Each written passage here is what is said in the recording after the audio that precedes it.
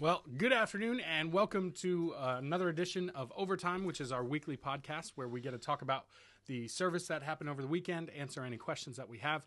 This is our 8th episode. Nice. So we're at number 8. So I And guess this is our 8th set of microphones. we've gone through a lot. Actually, it's a little bit better lit in here, so I don't mean that in a way that kids use that, like that party was lit. I mean, like, what does that mean? Anyway, whatever. So welcome. We're glad that you're here with us, those that are joining us online, watching this live. Thanks so much for being a part of it. Or if you're listening to us via podcast, thanks for joining us. We're glad that you're here. We're going to kind of jump into what we normally talk about in just a couple of minutes. But if you are watching live and you're curious how you can watch us through podcast, if you search clcfamily.church on either iTunes or on just podcast for your Apple phone, or on Android if you go to Spotify, you just search clcfamily.church. You should find us there. We're pretty much the only clcfamily.church that's there. So you can find us there. So we're going to jump kind of into it. Before we do that, though, I do want to bring your attention to our Christmas Eve services. So here at the Christian Life Center on December 24th, that would be the day before Christmas. It's called Christmas Eve. We are doing 3 different services. 2 of them at 5 o'clock and at 7 o'clock will be here at the Christian Life Center. And then we'll do a traditional service over at New London Presbyterian Church at 9 o'clock. That's our traditional one. The 2 here at 5 and at 7 are very family friendly. We're going to make it fun for kids to be able to be part of that. As today we were talking in the staff meeting about what that looks like. It's going to be very family friendly, about an hour long. So it's real quick. You can kind of come in. And an hour later, you'll be done, be able to head out, whatever your Christmas Eve plans are for that. So we would love to invite you to be a part of that, and we want to invite you to invite others to be a part of that as well. Christmas is kind of the time of year where people are looking for opportunities to come to different churches, or they're looking for opportunities to just kind of be a part of what's happening in that season. So I encourage you to invite your friends, invite your neighbors, invite your family, whoever else you want. So it'll be an awesome time. Yeah, so a couple of things there. One, the whole Christmas Eve service will be shorter than this week's sermon.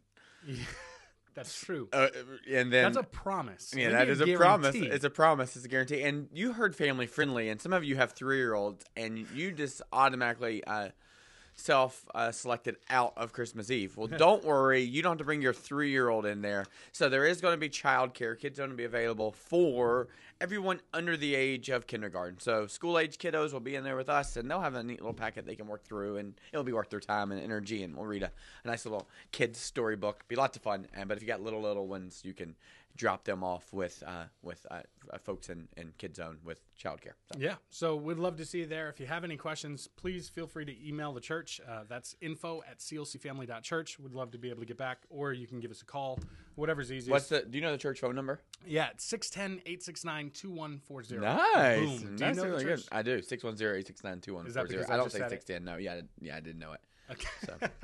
Anyway, so we're going to kind of jump into the recap, but that's kind of all the announcements. We like to kind of highlight 1 or 2 things as we kind of jump into the podcast. So this week, we're actually on week 2 of our Wonder series that we started, obviously, 2 weekends ago. And this week, we were specifically looking at Luke chapter 1. So do you want to kind of bring us up to speed about kind of a recap of what we talked about? Do I have a choice? Well, you could say no and just start talking. Okay. Which is sometimes what you do anyway. So, yeah, recap. This is week 2 of Wonder. It's kind of a big idea.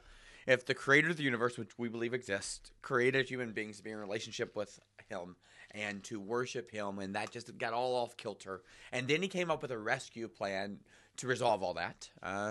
Then what kind of story would he write, right? And if he's the most brilliant person in the world, we talked a little bit about John Hughes as a writer, Home Alone, Christmas Vacation, all those things. And I had no idea that he actually did all the movies that you mentioned. Like, we were even talking about that yesterday. Just had no idea. And by the way, he's I think he originally is from Grosse Pointe, Michigan, but he grew up in Chicago. His family lived in Chicago. So all these movies take place in Chicago. Okay. So that's his hood. That's what he writes about. But anyway, so great writer, came up with some really great stories, but God, who is infinitely wise and the creator of all good, and so therefore all good stories, like the one by which even, infused, I would argue, John Hughes with the DNA to be able to think and write creatively. Mm-hmm. If that's the case, then what kind of story would he write that would actually be true? Like, if he was going to rescue us, how would he do it? And it's quite crazy that the way that he does it is by a little bitty baby in a little redneck town outside of Jerusalem, in that kind of arena. And so, kind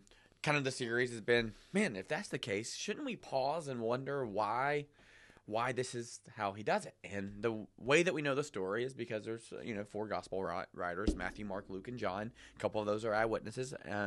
Most of them are, except for Luke's not. Luke is a guy who is an investigative journalist, and he's going to try to capture this great story in a way that we can know it. Before then, it was all kind of carried down by word of mouth, and so Luke decides to put this in writing, and so he's going to write about the greatest story that's ever written. You would think, how in the world does he start a story? And he starts it by saying he's writing these things for us to be certain of the truth, which is really helpful for us 2,000 years later. Going, this is a crazy story. We see it kind of in the same arena as Elf on the Shelf, Santa Claus, Rudolph the Red-Nosed Reindeer, all those things. So we see it in all those kind of things. It goes, if that's not the case, if this is actually a true story, how can we be certain of that? Well, luckily, one of the ancient manuscripts we got, which is the Bible, 66 of those ancient manuscripts written by real people, inspired and empowered by God to do it. If Luke writes this story about the greatest story ever, how would he start this to help us firm up that belief of certainty, right? And ironically, he decides to start it both by putting a timestamp on, telling us when it is. You're going to see he's going to tell us about Caesar Augustus in chapter 2. Like, he's going to put some timestamps to know that it's real in real history, that we can kind of discover that. And then in Luke chapter 1, starting I guess in verse 5, he introduces this couple. Right. So he's going to tell this whole story, and he decides to start the story about the greatest story ever told of a Savior coming to rescue us, and he starts with 2 old people. Right. And I really love this. So the big idea there was he doesn't start with a virgin, a 14-year-old, right, who he impregnates. All sorts of complicated. Right. Sorry, I won't say anything. That's the most inappropriate thing I will say. So it's not that wasn't that inappropriate. But if you're listening to this with your car and your kid's like, "What does that mean?" I'm sorry. God does really neat things, and maybe this is how he orchestrated you to have that conversation. You're welcome. No, just joking. So anyway, he doesn't start with that story. Why? I mean, I don't know why, but my assumption is because I can't identify with Mary in that story. So he starts with an old couple who all their hope and all their security would have been in having a family, seeing the lineage of a family, the legacy of the family, now in their old age, and none of those dreams or wishes or desires ever came to fruition. Right. Which is the story for all of us. Maybe it's not about not being able to have a child, but we all have these dreams that either we wanted to see happen and they didn't come to fruition, or they did happen and they didn't meet us in the way that we had hoped they would. And so we got to kind of go, okay, Luke, why in the world do you want to wonder why you would write the story starting with them? And there's just a lot to kind of notice in it. Yeah. But the big thing in it is that God always does what he says he's going to do, and he's going to give good gifts. He gives them a son at old age. But we discover that son's name's John the Baptist. And there's a lot we talk about in it.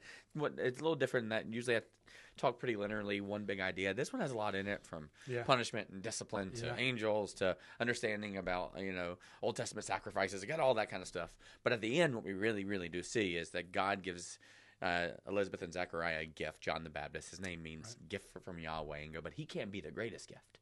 So what we see there is that gift is what all gifts are from God, are always to point to and prepare us for what is the greatest gift, which happens to be this story of reconciliation and rescue and restoration, and then eventually consummation that comes from God to us through Jesus. So all of their gifts, including John the Baptist, including our marriages, including our kids, they're all kind of in the same category, which is we should see these things as not the penultimate thing, not the apex or climax of what we're looking for, but they should point to an even better life, even more glorious, even more fulfilling, even more satisfying, that can only be found in Jesus. So he gives Elizabeth and Zechariah this child, but to show them that, look, there's actually a better gift that this gift is going to point to and go, that's the thing. Yeah. That's the thing that's going to be the thing. Which actually helps us with Christmas, because all the other gifts we've ever gotten, we all know they're not the thing. Right. And, like, what'd you get 10 years ago from your spouse? Yeah. You know what I'm saying? Like, it's just, they're just not the thing. Right. And so we continue to turn over these rocks, and it's sad they're discovered they're not a thing. They just are a small little glimpse that point to the real thing, which happens to be Jesus as the gift, the Savior, and the Lord. So. Right. I thought it was interesting how you tied in kind of that idea that John's name is gift, and then you tied in towards the end how we are a gift to the world. Like, basically what Christ has done, and we are able to be the hands and feet of Jesus. Not that we're so special that we're God's gift, like not like that, but that through what Christ has done, through our relationship with him, that we can now impact the world. I thought that was a really good tie-in.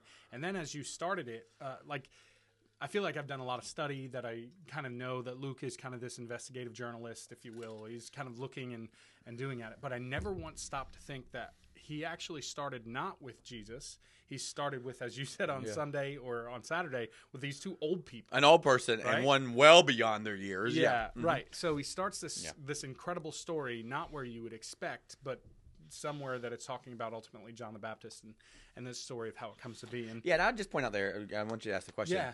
I think that's really, really important if you ever jump into Bible study. Like, if you're I don't know how to read the Bible, I just would say, ask God to teach you. But beyond that, just beyond that, bring in just a level of curiosity. Yeah. Come in with question marks all the time. Like, just look at the scriptures and just wonder, really. Like, because when you read it in that lens of just opened up and going, what did I understand? Why in the world would this be happen? Those questions just really do help shape this. Right, so I'm reading this and going, why in the world would he start this? We got to figure that out because it's not like this is happenstance. Like this is a God of the universe who writes everything perfectly. That's why we keep talking about the Home Alone thing. It's like Kevin had these different things that he put in a category in a certain reason in a certain way that they need to be a certain sequence of events to have the outcome you wanted. And so if there is a brilliant writer inspired by the God of the universe, we got to go.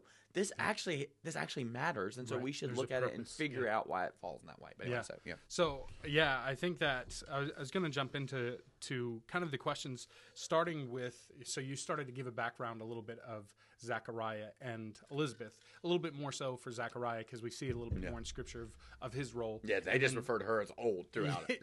So basically you started off by saying that he was a priest. Can you kind of explain, so when we think of priests in modern day, circles, we think of Catholic priests, or maybe we think of, depending on our background, we think of, a pastor or something like that. And so we think of the roles that they do. So did the priests go to hospitals? Did they do communion for people? Bless dogs. What did they do? Did they do the motorcycle blessings and stuff? So what would a priest's responsibility include?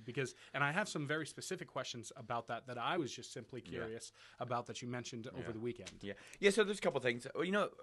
Speaking of Catholic priest, actually a good place to kind of think about the word for priest that Catholics use in the Latin is pontifex, Pontifex. I don't even believe that's like I think that's the Pope's Twitter handle or something like that, right? But that word in the Latin literally means bridge builder.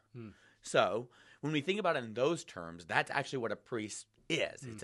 It's a bridge builder. And so you go, okay, we talk about it all the time around here. If you want to build a footing, or you want to build a bridge, you have to have footings on both sides of the ravine. So what are the footings? What is the priest doing? Well, if you imagine a bridge, in a sense, there is a footing on one side where you are and a footing on one side where you want to be, right?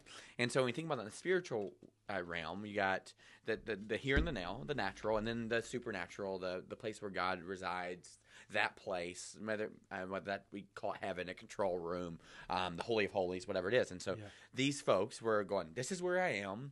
That's where I'd want to be. By the way, that's why I love that they use the term in the New Testament, shepherd, right? Because what does a shepherd do? It leads sheep from where it is, without sustenance, without food, without water, to where it needs to be to get sustenance, food, and water. That's what a shepherd does. It leads sheep from where they are to where they want to be. So a priest's duty was to help guide and lead people from where they were to where God is, or where God wanted to be. And so what we understand in the Scriptures over and over again is God's ultimate goal there.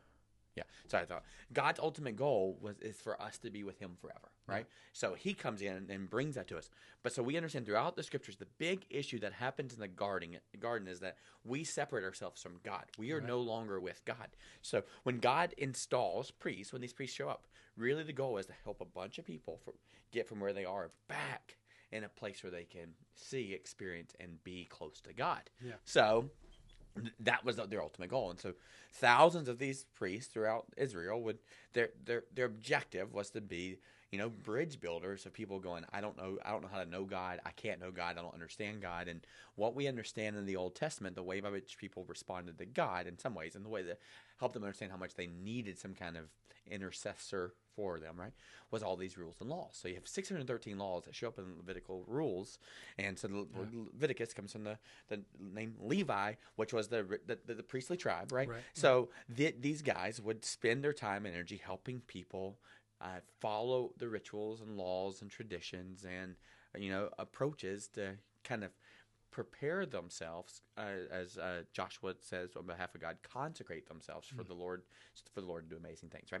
So that would happen both in their hometowns, but then kind of the big part of priestly duties were to help, arrange an opportunity for people to have a real, to be setting up an engagement, calendar event where these people could genuinely engage with God, and where they understood that to be in the Old Testament before Jesus comes and goes, nope, I'm bringing my presence, I'm bringing my spirit to all places, was ultimately in the temple, right? And so so the priestly part would be really being this bridge builder that help people kind of walk through the process of being able to prepare themselves to be clean and made right in a way that they could interact with God. Right. And it's interesting because when you look at the 12 tribes of Israel, that tribe of Levi, the Levite tribe, or the Levites, didn't actually get any proportion of land. They were supposed to be intermixed within the Israelites as a whole. So you had talked about specifically the division. I want to look to see Abijah.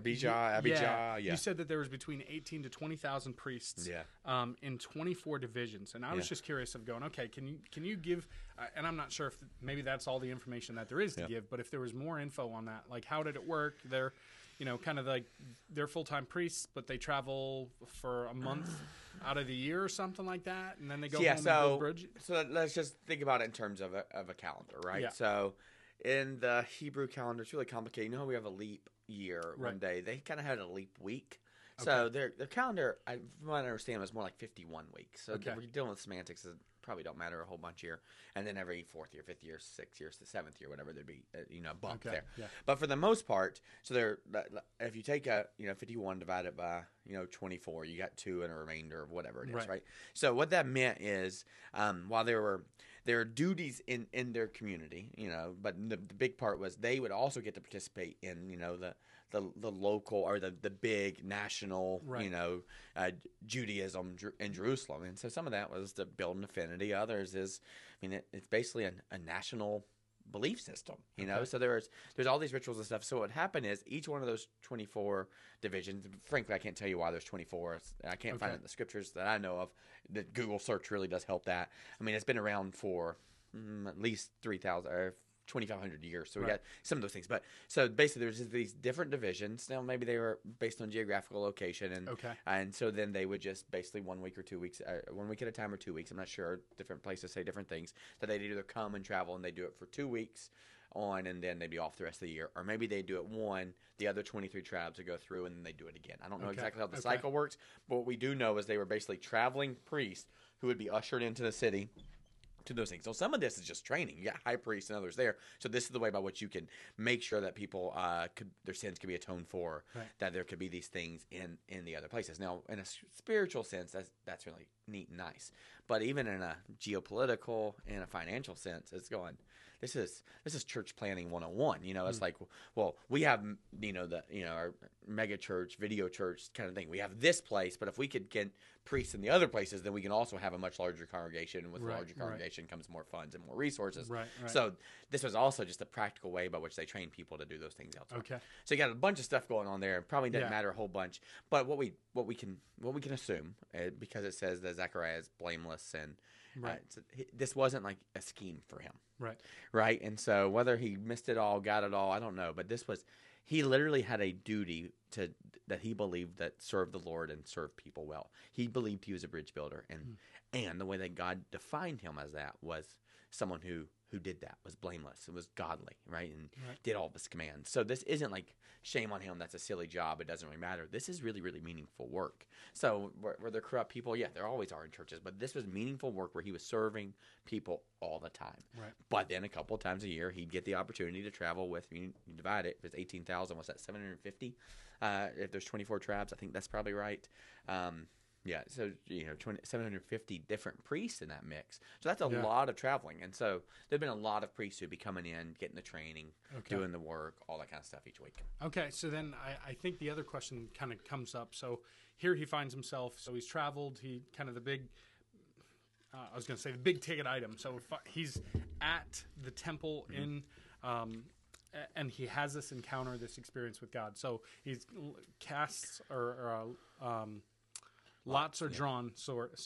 Lots are drawn. He's actually going into the tabernacle. And one of the things, at least on Saturday night, didn't really talk about, like, so when I hear tabernacle, it would be normal for me to think that just kind of like the church. The church is the modern day tabernacle, but the tabernacle had very specific rules and very specific things. Like, can you talk through that? So for him to go, and he was basically lighting the incense, he's going into a place where he couldn't, where if I'm just a normal person showing up, I don't have access to that incense. Basically, I show up with my sacrifice, and then the priests do the work. Like, what does that look like? Yeah, so thinking about the temple, and we go church building, a little bit different. I'd almost say a church property. So we got tabernacle. That was kind of the transient, one for the Jews in the wilderness, right? Yeah. So they'd set it up each different place, God's presence, cloud, fire, that kind of stuff. But then finally they get to a place, David, then Solomon kind of establishes this temple where God, actually, after it all gets set up, he comes and he moves in there. Now, you go, that's strange. It's like, no, it's actually foreshadowing for God not needing a temple, but doing the same thing in our own lives, right? So this is just, that's not like, oh, that's a silly way for God to do it. No, it's just a small glimpse of what he wants to do in every person, right? Yeah. He eventually tells us our bodies are the temple. So he shows us that, hundreds and hundreds of years earlier. And so there was just different components of that. And so if you imagine if it was like a church property, there'd be a fence around the outside. And first you'd have to just be able to get in. And no, you wouldn't even have to be a Jew to get in. You could have access to that kind of stuff, and you could hear the stuff. And so when you think about Jesus in the money changer scene, that's probably out there, and he gets really, really angry.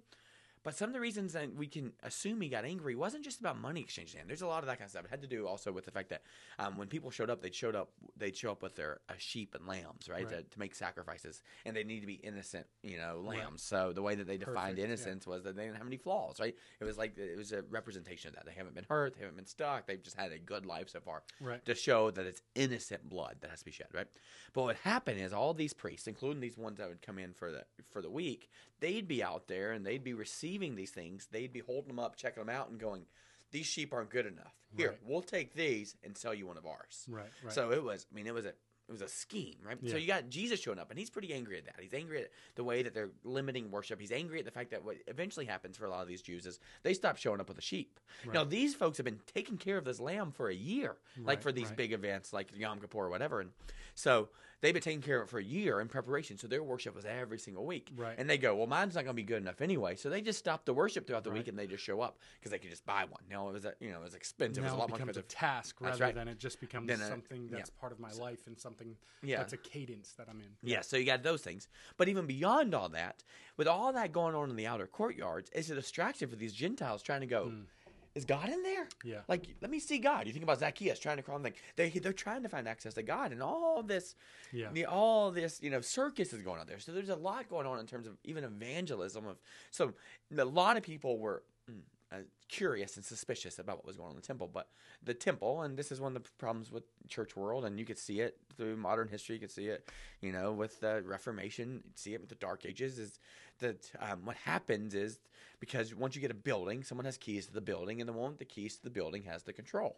Right? And so there's very limited access to it. And some of that was defined by God. And as long as there's godly people in that had worked, that they're going, God wanted people to understand that there was a level of reverence required to understand his perfection and his holiness. Again, the Ten Commandments, all the other laws were to help contrast how perfect God was from all of us. So there was all these different progressions throughout the temple for people to prepare to worship. And most of that had to happen through the bridge builders, through the priests. Not everybody is able to do that. There's all sorts of things. And so they'd be the ones preparing. And there would be a couple different altars within there. One is bigger. This would be like where you'd see some big stuff sacrificed. And then at the right on the edge of where God dwelled in the Holy of Holies would be this altar of incense. Right. Now, what's interesting about the altar of incense, you go into one of those stores and there's like billions of different options or whatever. There is a very specific fragrance I use. I don't understand it all. The way that I would describe it is, imagine making that kind of sacrifice and burning that, and then being able to breathe in that fragrance, right? Like to be able to see this, spiritual realm, right? This thing that's real, but also not something tangible that you can grab, right? And to be able to breathe that in and be able to receive God in that. So there was kind of a preparation of those things. And so kind of that at the highest level of responsibilities for the priest on a weekly basis, maybe this is Yom Kippur, there's some argument that it could be, but even on a weekly basis, that there would have been a small select few. So if there's 750 priests, 5 get chosen to even prepare that thing. Okay, only 5 get their hands around this, and they're setting up the incense, they're setting up the table, and then one of those 5 gets to deliver it into there, sit it there, and light it and breathe that in. And that's where we find Zacchaeus, right? Or Zachariah. Yeah, absolutely. So it's a crazy thought. I mean, this is like winning the lottery, right? So this is a big deal. Right. So, and so what we haven't really talked about was the fact that he and his wife weren't able to bear children. So that obviously, as you talked about on Sunday, was probably a very sore spot. That was something that was difficult because part of your value was being able to bear children, right? Especially for a woman in that time frame and in that culture, if you couldn't bear children, I mean, that was kind of the purpose of a woman in that time frame. Yeah. And so there's 3 things there. You got value. That was a woman's purpose in that. Really, what everything. 2, you got security and protection. That there was no 401ks, no retirement plans. Right. Older people, you need the children. And the third one was even the connection to the lineage of the Messiah, who is one day to come. Right. So one day there's going to be this Messiah, and if our child's alive, then we can vicariously be reconnected to the kingdom through that. Right. So part of this was making sure your offspring continued to move forward. You know, so there is something built into that, and so that they didn't have it. All 3 of those options are done. Now he's been serving God; he's not being punished by God, and so all these things are going on, and he finds himself in this place. And you go, is he happy to do this? Yeah. Like, is he coming with a real worshipful heart? I mean, is he suspicious? Yeah. I don't know. Like, there are times when life gets hard that I go, God, I believe you're good, but sometimes I wonder if you're good for everybody else. And somehow you've forgotten me, right? So, like, we don't know where his heart is. We don't know if he's elated to be there. Yeah. Or he probably, but if I'm guessing, he's also probably felt a little bit like a fraud. Like, he's got some disappointment. We know he has some disappointment because when he finally finds out he's going to have a kid, he shows his skepticism and cynicism. Right. So he's not like great grand God who can do everything. He's kind of going, this is what God does, this is what I do, and these are the things that are off limits. Right. So I don't know what's all going on with him, but he gets this great moment. He's the most important guy in the room. Yeah. And when he shows up, and then another guy shows up, so this is pretty significant. So you got all that going on, and like this is a real human being with lots of pain. Yeah. And so that's why I really like this of going, okay, even people showing up on Sunday, people listening to this podcast, here they are with the opportunity to stand in the presence of God. You know, when you get to God's presence, or you think God could be around there, like, what's your posture there? Like, what's your posture? Is it like, okay, God, let's interact. Okay, God, let's do my chore. Okay, God, let's get past this. Okay, God, give me what you need. I'll give you what I need. Like, what is that?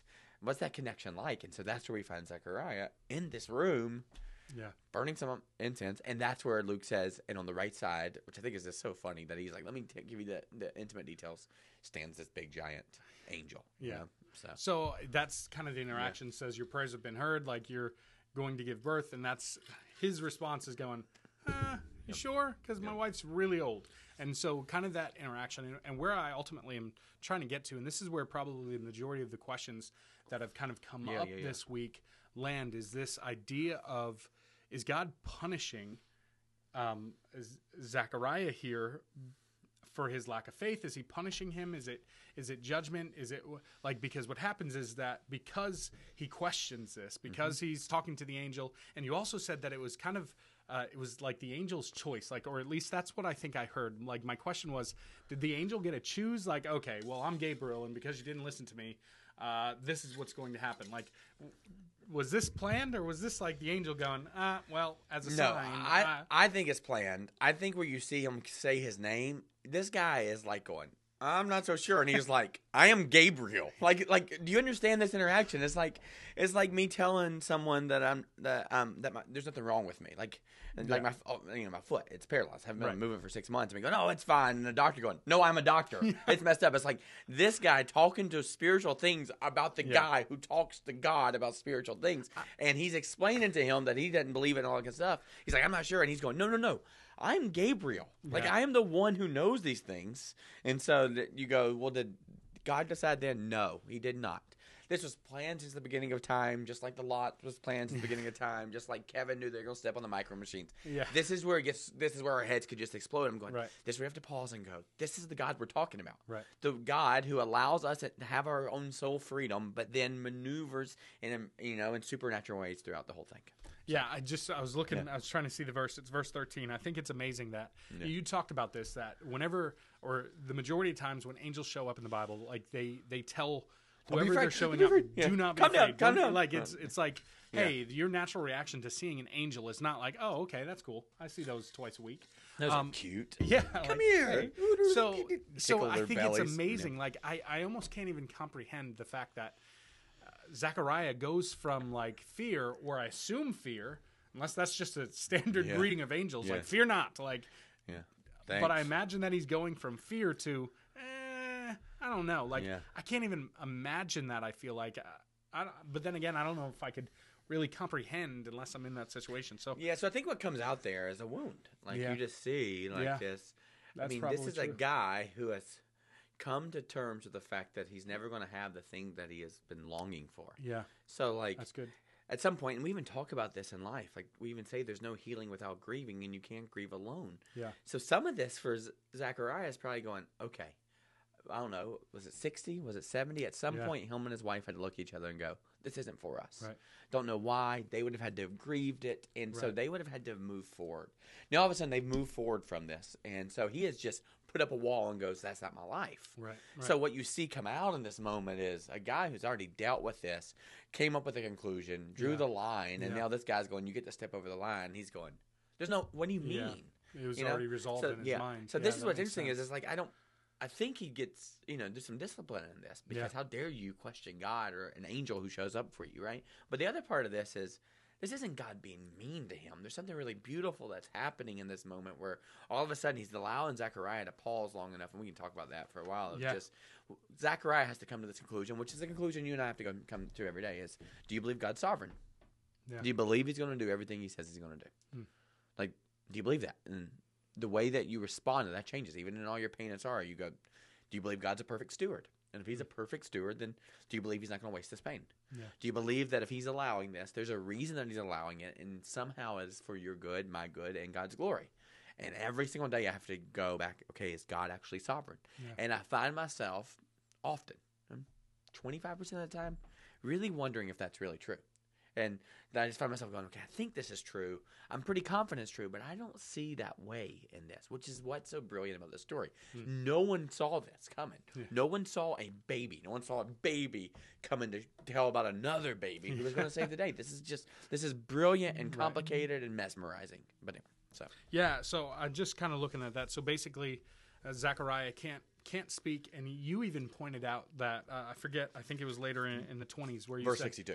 Verse 62, where he's signing. So possibly he can't hear either, or they were signing. That's signing to him.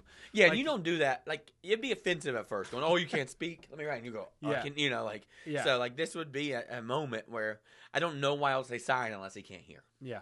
And so in this, what looks like judgment is, you made the argument that it's discipline, and I think that's where the majority of questions for this week kind of come. Yeah. I've got a couple that I tried to drag that out, Tom, to talk about this long because it's complicated. Yeah, so there's a couple different ones. I'm not even sure which ones to kind of go through first. I'll go with this one. It says, just in general, it says, could you go, and maybe this helps answer some of the other ones. Could you go into more detail about punishment versus discipline? You said God never punishes, but he disciplines. Do I have that correct? Could you give me more examples? Yeah, so we use those words interchangeably because we're bad parents. We just, it's just part of our brokenness is sometimes our response to our kids is reactionary. Yeah. So sometimes when we respond to our kids, it's because we just don't want them to ever do that again. We want them to shut up. We want them to learn their lesson. But it's not necessarily because we want them to grow. It's because it annoys us, right? And so sometimes we'll pop them or whatever it is, not because we're trying to help them grow. No, pop them. Pop them. Is that? I was about to say so but pop them, like spank them on the bottom, whatever. Pop them. Pop them. You just gonna make fun of that. Do you want to get back to God's word and the questions, or do you just want to giggle over here? Okay. I'll continue to do. My name is Josh Roberts. I don't know. I tried to be like Gabriel. It didn't really work. I knew what you were going for. It's just like, sorry. Nice to meet you, Josh. Yeah. So, man. All right, we're talking about the difference between discipline and punishment for our children. We just want to discipline. My words aren't needed. It's okay. No. Yes. So you see that happen sometimes, and we use those interchangeably. Like we even talk about it. Well, I'm being punished. I'm grounded. Right. Versus discipline, and so there's a big difference between those two, and it has to do with the motivation of what you hope happens for someone, right? Yeah. So punishment just means you deserve whatever it is you get, right? And so some of that comes out of an anger or frustration, but that's not ever really intended for the purpose of the person. You know, even parents growing up, this is going to hurt me more than it hurts you. Is that true? You know, because I'm never like, it always seems to hurt my kids more when I discipline them than it does me. You know, it's like, I mean, I love them, but there's something in that I think you have to look at kind of, okay, what's the motivation behind the action? Right. And so, that piece. And so punishment is just, you deserve whatever the consequences you get, right? Yeah. So what's interesting is God uses a word to talk about punishment, and the word that he uses is mercy, that God is merciful, and that means he doesn't require us to pay the consequences we deserve to pay. Right. So punishment is actually having to pay the consequences we deserve to pay, so mercy is not that, right? Now, grace is a little bit different, where mercy is not having to pay the consequences you don't deserve to pay. Grace is actually getting something you don't deserve to get. So punishment's here. Mercy's going, nope, not going to make you pay it. Then grace is going to be, not only am I going to make you pay it, I'm going to give you something good in place. So when we look at all those things and how God responds, the way that he deals with punishment, mercy, and grace is all in one place on the cross. Yeah. He goes, nope, there's punishment that has to be paid. You actually deserve something. Wages of your sin is death. Right. That we know, right? But God goes, but I'm merciful. That's the word he uses. So you don't have to pay the prices for that because I'm going to pay them on your behalf. Right. That's God's mercy. And then God's grace is going, and not only am I going to pay the price for you, I'm now going to give you what you don't deserve, which is a life and life to the fullest with me. So all that is the exact opposite of punishment. When God talks about punishment in the scriptures, he declares that punishment, consequences will happen, but then he tells us what's going to happen instead, mercy and grace. So the other thing we know is that Jesus actually does die a sinner's death. Right. He actually says as he's dying a sinner's death, Father, forgive them. They don't know what they're doing, right? And we see in other times that he who knew no sin became sin. Right. That's punishment. Right. So that we could become the righteousness of God. So he who knew no sin, that's God's perfection, became sin. That's mercy. So that we could, become the righteousness of God. So that's God's grace. So we see all that happen there. And then if in 1 John, Jesus' buddy, he tells us, if we confess our sins, God is faithful and just, and for forgiveness from all unrighteousness. So when we even think about that term, when we think about one of the ways I usually think it's such bad theology where I go, when I mess up, particularly in something I messed up with before, those same things, and I go, God, will you forgive me? I've always heard that verse and thought that's Jesus going, hey, Dad, there's Josh being a buffoon again. I guess they're going to forgive him again. But that's not what's happening in that verse. If we confess our sins, God is faithful, meaning he's always going to do it. Yeah. And the word that we got to look at there is just. Yeah. So this isn't an emotional decision. This isn't an affectionate decision. What Jesus is saying when we confess to him, he's saying to his dad, you can't punish him because I was already punished for that. Right. He can't pay for that because I already paid for it. But do you understand what's required first? Yeah. If we confess our sins, God is faithful and just and will forgive us of our sins and cleanse us from all unrighteousness. So kind of the proclamation this Sunday was, if you are a believer, if you've looked at God and said, I receive your gift of love, affection, of sacrifice, of grace and mercy, then at that point, from that point forward, you will never be punished by God. Yeah. Because Jesus is telling his dad, hey, I've already been punished for that. So if he's already been punished for that, him punishing us for something he's already punished his son for would be unjust. God's not unjust. He's not going to go, there is no reason to beat up your own son, to put him on a sinner's cross, if he's also going to make us go through the same thing. Right. So that makes it unjust. So there's no way in the scriptures that we should be punished for what he's punished Jesus for. Yeah. So if we received God's forgiveness, then that means Jesus paid the price. Right. So there's a couple pieces there. One, you don't have to be suspicious of God of whether or not he's punishing you. And two, you got to stop punishing yourself, because when you beat yourself up, what you're literally saying to God over that thing is that I don't really think what Jesus did was enough. So that's where the whole punishment thing. So when we look at Zechariah and go, he's a godly man. He believes in God. He wants to do these things. Now, does he have some wounds in his life? Absolutely. But God is not going to punish him. So why in the world would God do that then? And that leads to the discipline piece. The same reason we would discipline our kids, and we're not good parents all the time. And I think that's kind of the idea of I think that we're okay. Okay, we're good that God doesn't punish. But dare I say that we're a little bit nervous. Like, well, what does that mean for God to discipline? Yeah. Because we do use those words interchangeably, well, God's going to discipline me. Ooh, I don't like the sound of that. No child has ever been like, please, Mom and Dad, you're so discipline welcome. me. Yeah. Like I need to be disciplined so I can grow into a healthy child, adult. But so it's interesting at the end of the scriptures there that we're reading, not the end of all the scriptures, and I talked about this real briefly in the third service because I went too long. But it talked about on the 8th day he was circumcised, and like we don't really even think about that piece. I mean, if we actually pause and think about circumcision. Sorry again, guys. I told you. Well, you said that this would be. Sorry, but when we think about now circumcision, they got to explain circumcision. Like if we pause, it's crazy. Yeah, like it's crazy. Like, and I understand it's a sign. So, why don't you understand this? After all this stuff comes down, he's already responded to God. He's worshiped God. He sings a song to God, all this stuff. And then they're going to take him. And I mean, they literally are going to take his genitalia and a hatchet, and they're like, "Oh, it doesn't hurt babies. They don't have any feeling." No, they scream every time. Like I remember this at Briggs. Sorry, Briggs. So I remember this. Like I remember the pain of all this stuff. Like it's painful. And do you understand? Like moms and dads choose to put their kid into that pain. They go, I think I'm gonna hurt my kid today. Make them bleed in a really awkward way, and then they're never going to want to talk about, right? And so you go, well, why do you do that? Well, what's interesting at first is going, there's something in this. That here we are, thousands of years later, and this is still something we do.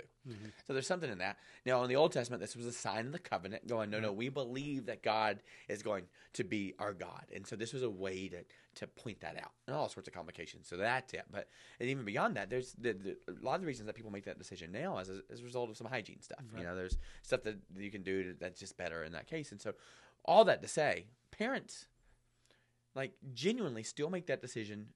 Thousands of them today. Right. You're going, does that make them bad parents? Are they punishing their kids? No, absolutely not.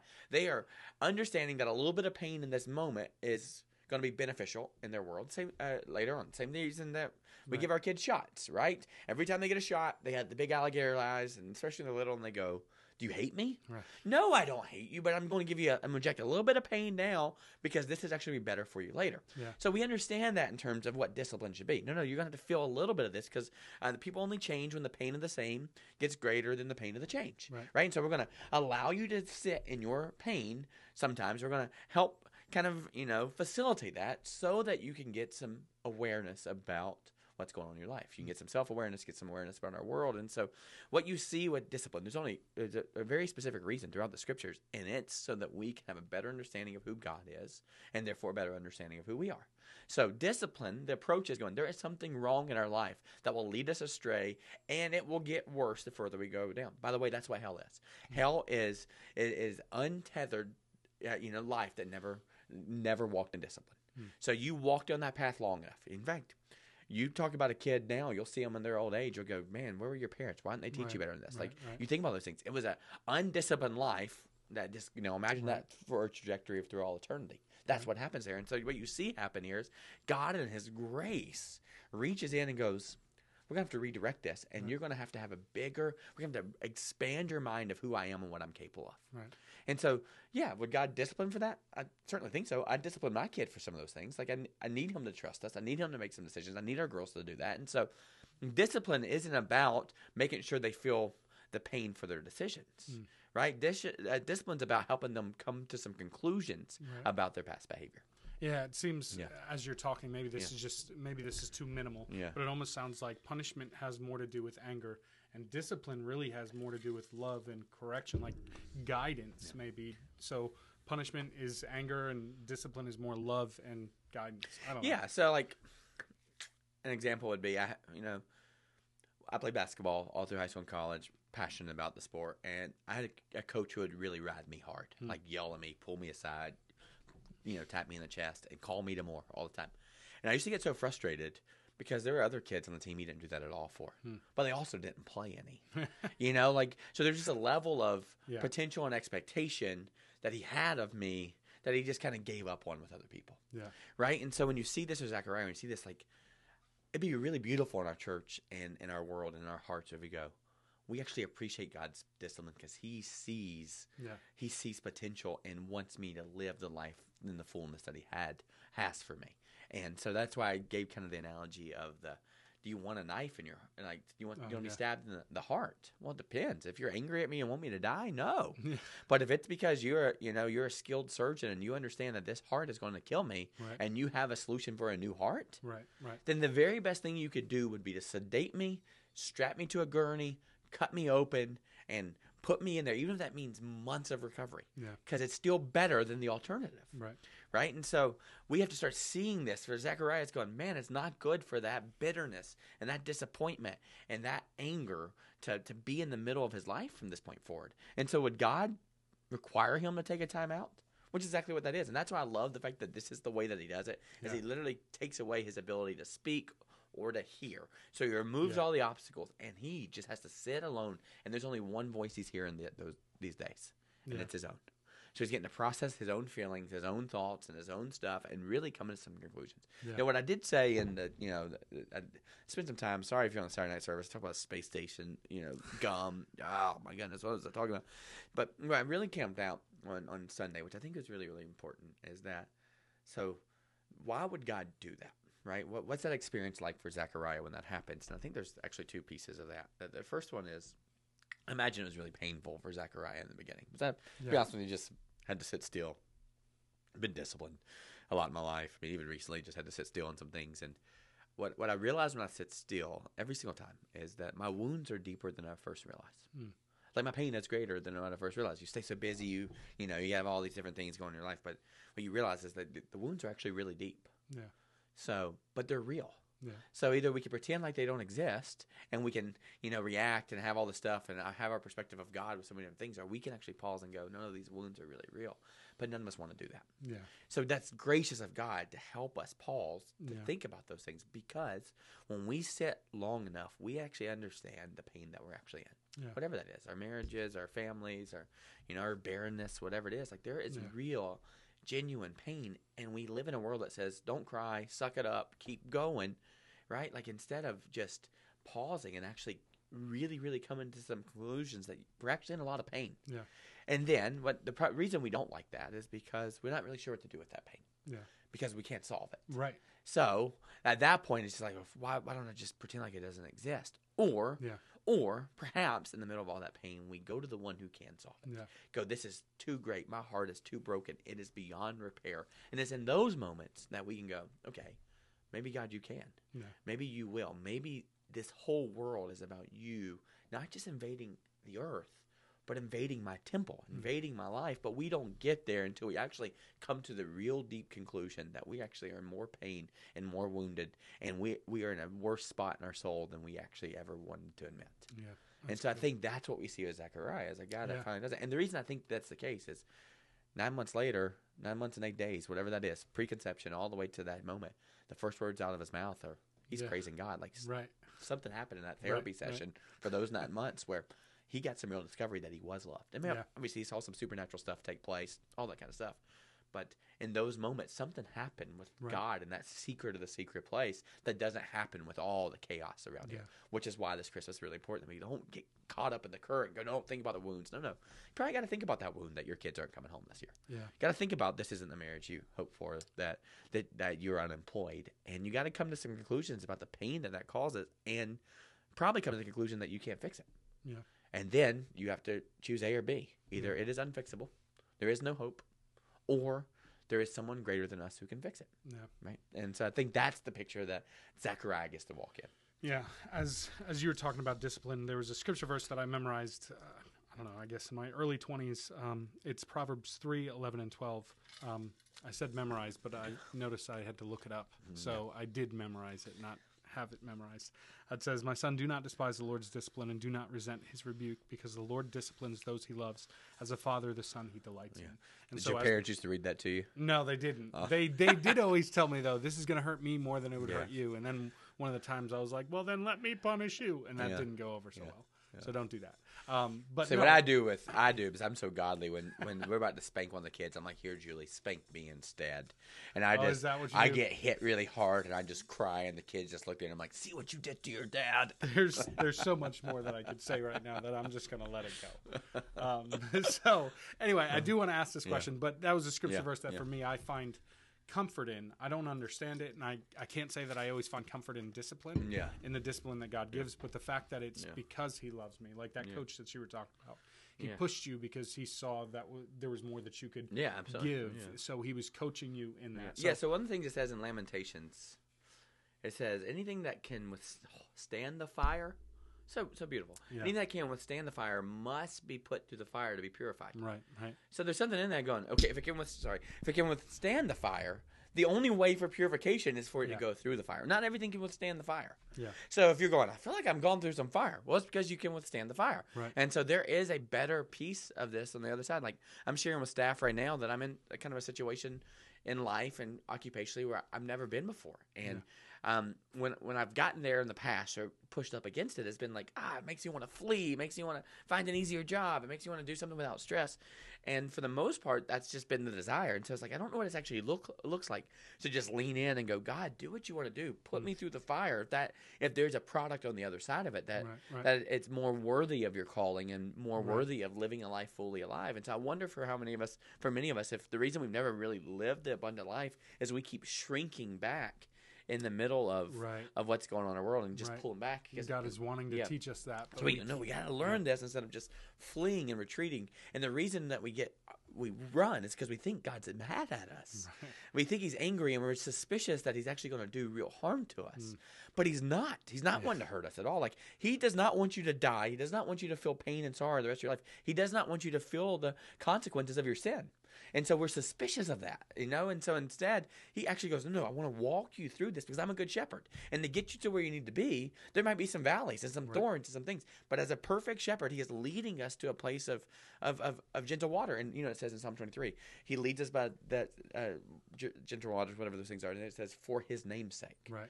So the really interesting thing about this is, not only is he doing it for us, he's actually underwriting it with his own image. Right. He's going, not only can you trust that I'm going to discipline you, but it's going to be worth your time.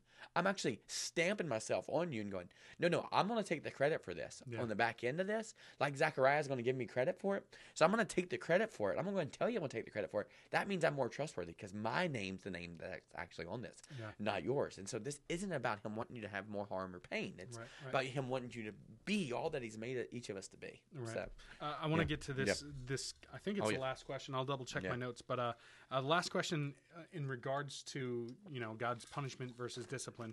It's along those lines, but also changes it a little bit. It says, as you spoke of God not punishing us now, but disciplining us, do you think that Ananias and Sapphira weren't actually believers? This is referencing in Acts when they sell the house. Basically, one of them shows up and they say, hey, here's all the money. They fall down dead because it was a lie. It wasn't all the money.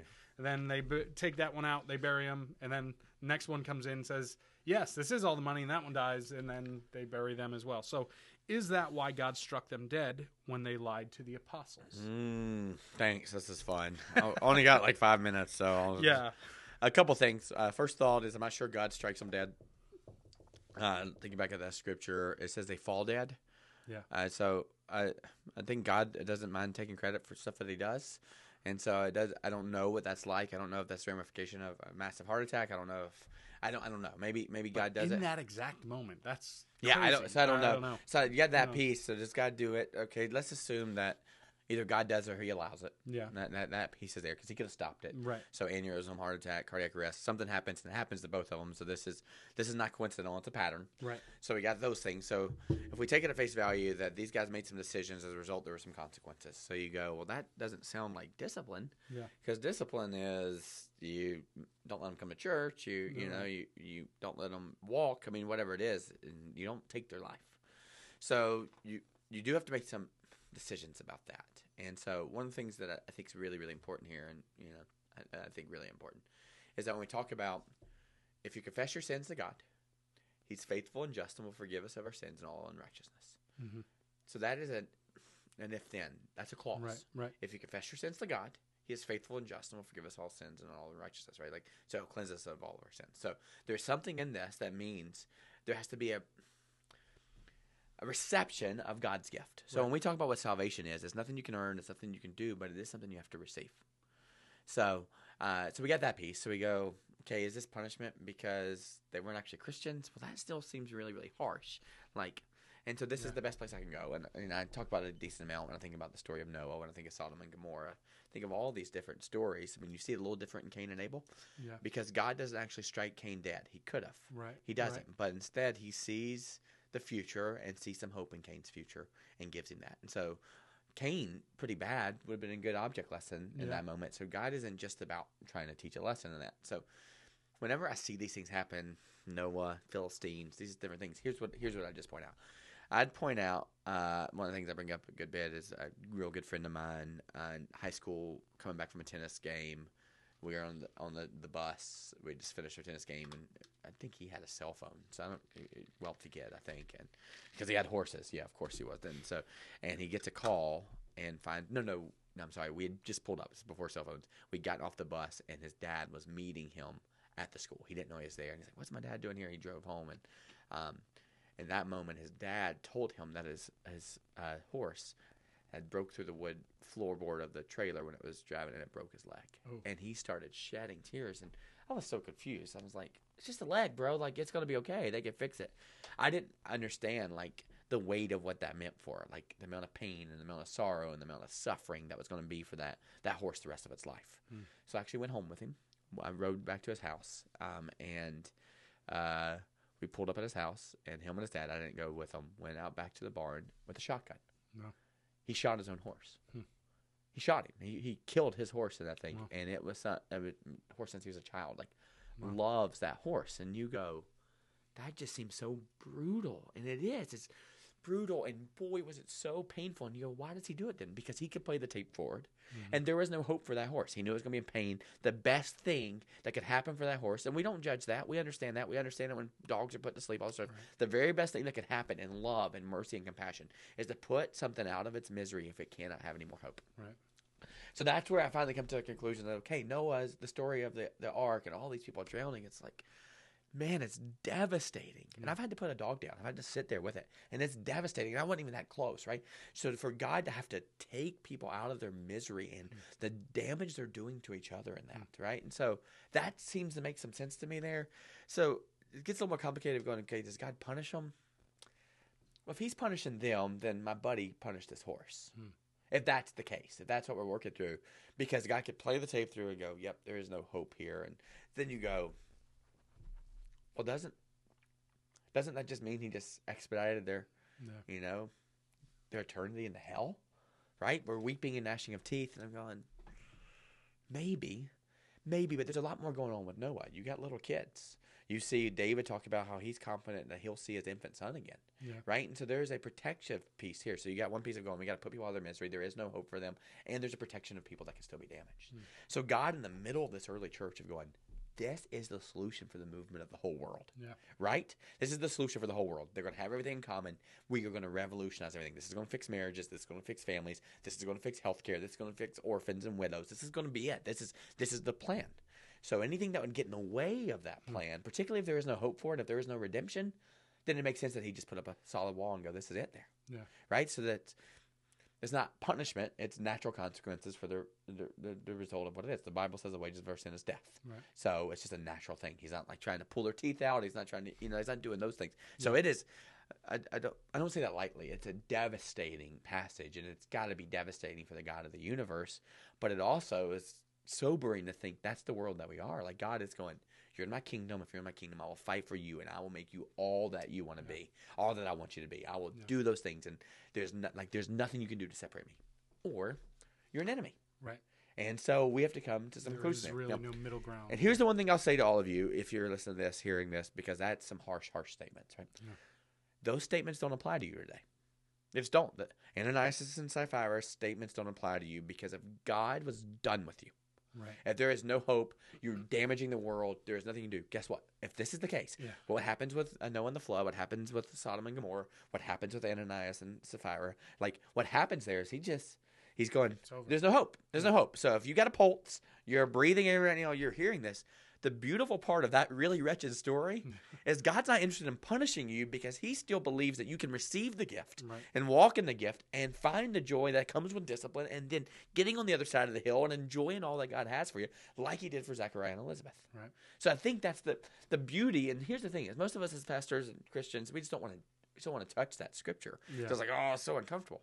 It is uncomfortable, but there's still hope and beauty in that. And what we know about all these stories, regardless of that kind of stuff, I have friends who have lost loved ones to overdoses. I've had all that stuff. What we know is they look at that story and go, that story cannot be wasted. My child's death cannot be wasted. They get involved in opiate problems. They get involved in stuff because they understand that they don't want to waste this story. And I just would offer the same thing. Like, Ananias and Sapphira, they didn't die because they didn't want to give their stuff up. They died because they believed that their image was found in that, and they were more interested in being their own savior than they were to look into a savior to save them. Yeah. Right? And so what it looked like for us to go, let's learn from that lesson, and let's actually see God as the God of all things that's greater than anything we can imagine, and the one who protects us, disciplines us, and has a hope and a future for us with him for all eternity. And let's learn from the lesson as opposed to going, yep, that's the reason I don't want to follow God. Right. You know? So. Right. I think it's difficult, that scripture in particular, because what happens is that I recognize that I have my own personal feelings. Like, well, I don't want that to be the way that God would respond. I want him to do this. But then, obviously, that's as bad as it sounds just now. I'm trying to interject what I think God should do by my own judgment. Well, and I've lied to people about my salvation and about the stuff I've done. You know? So, like... Yeah. Who am I that it's not Ananias and Sapphira? And maybe God has peered into my future, did a long time ago, and still peers into it and sees some beauty out of the ashes of my life. And so I wouldn't say, wow, we're great, Ananias and Sapphira are bad. It's going, there's something about this that God still sees real potential in us. So let's allow him to operate in that way. Yeah. And I use the word operate literally in whatever part of our life that needs to be cut out, removed, fixed, all that kind of stuff. So. Well, we're at about an hour. Was there any final thoughts that you had, or anything that you didn't get to, share over the weekend? Yeah, so I always have extra thoughts. I'm always the king of the long answer. Sorry.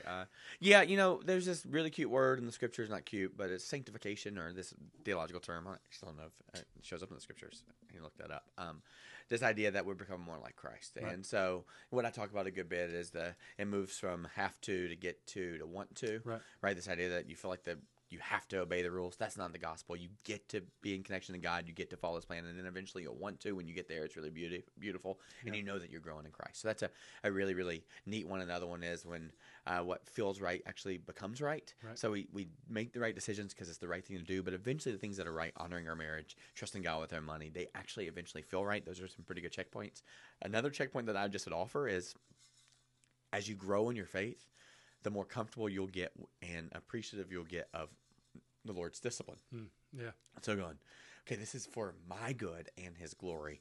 And so if you got some stuff in your life, they feel like that's happening. It's happening for me right now. Is going, okay, can I actually appreciate this as a result of seeing what God has for me on the other side of it? Not actually understanding what it is, but knowing he has something good there. So that's another good checkpoint to kind of look in your life.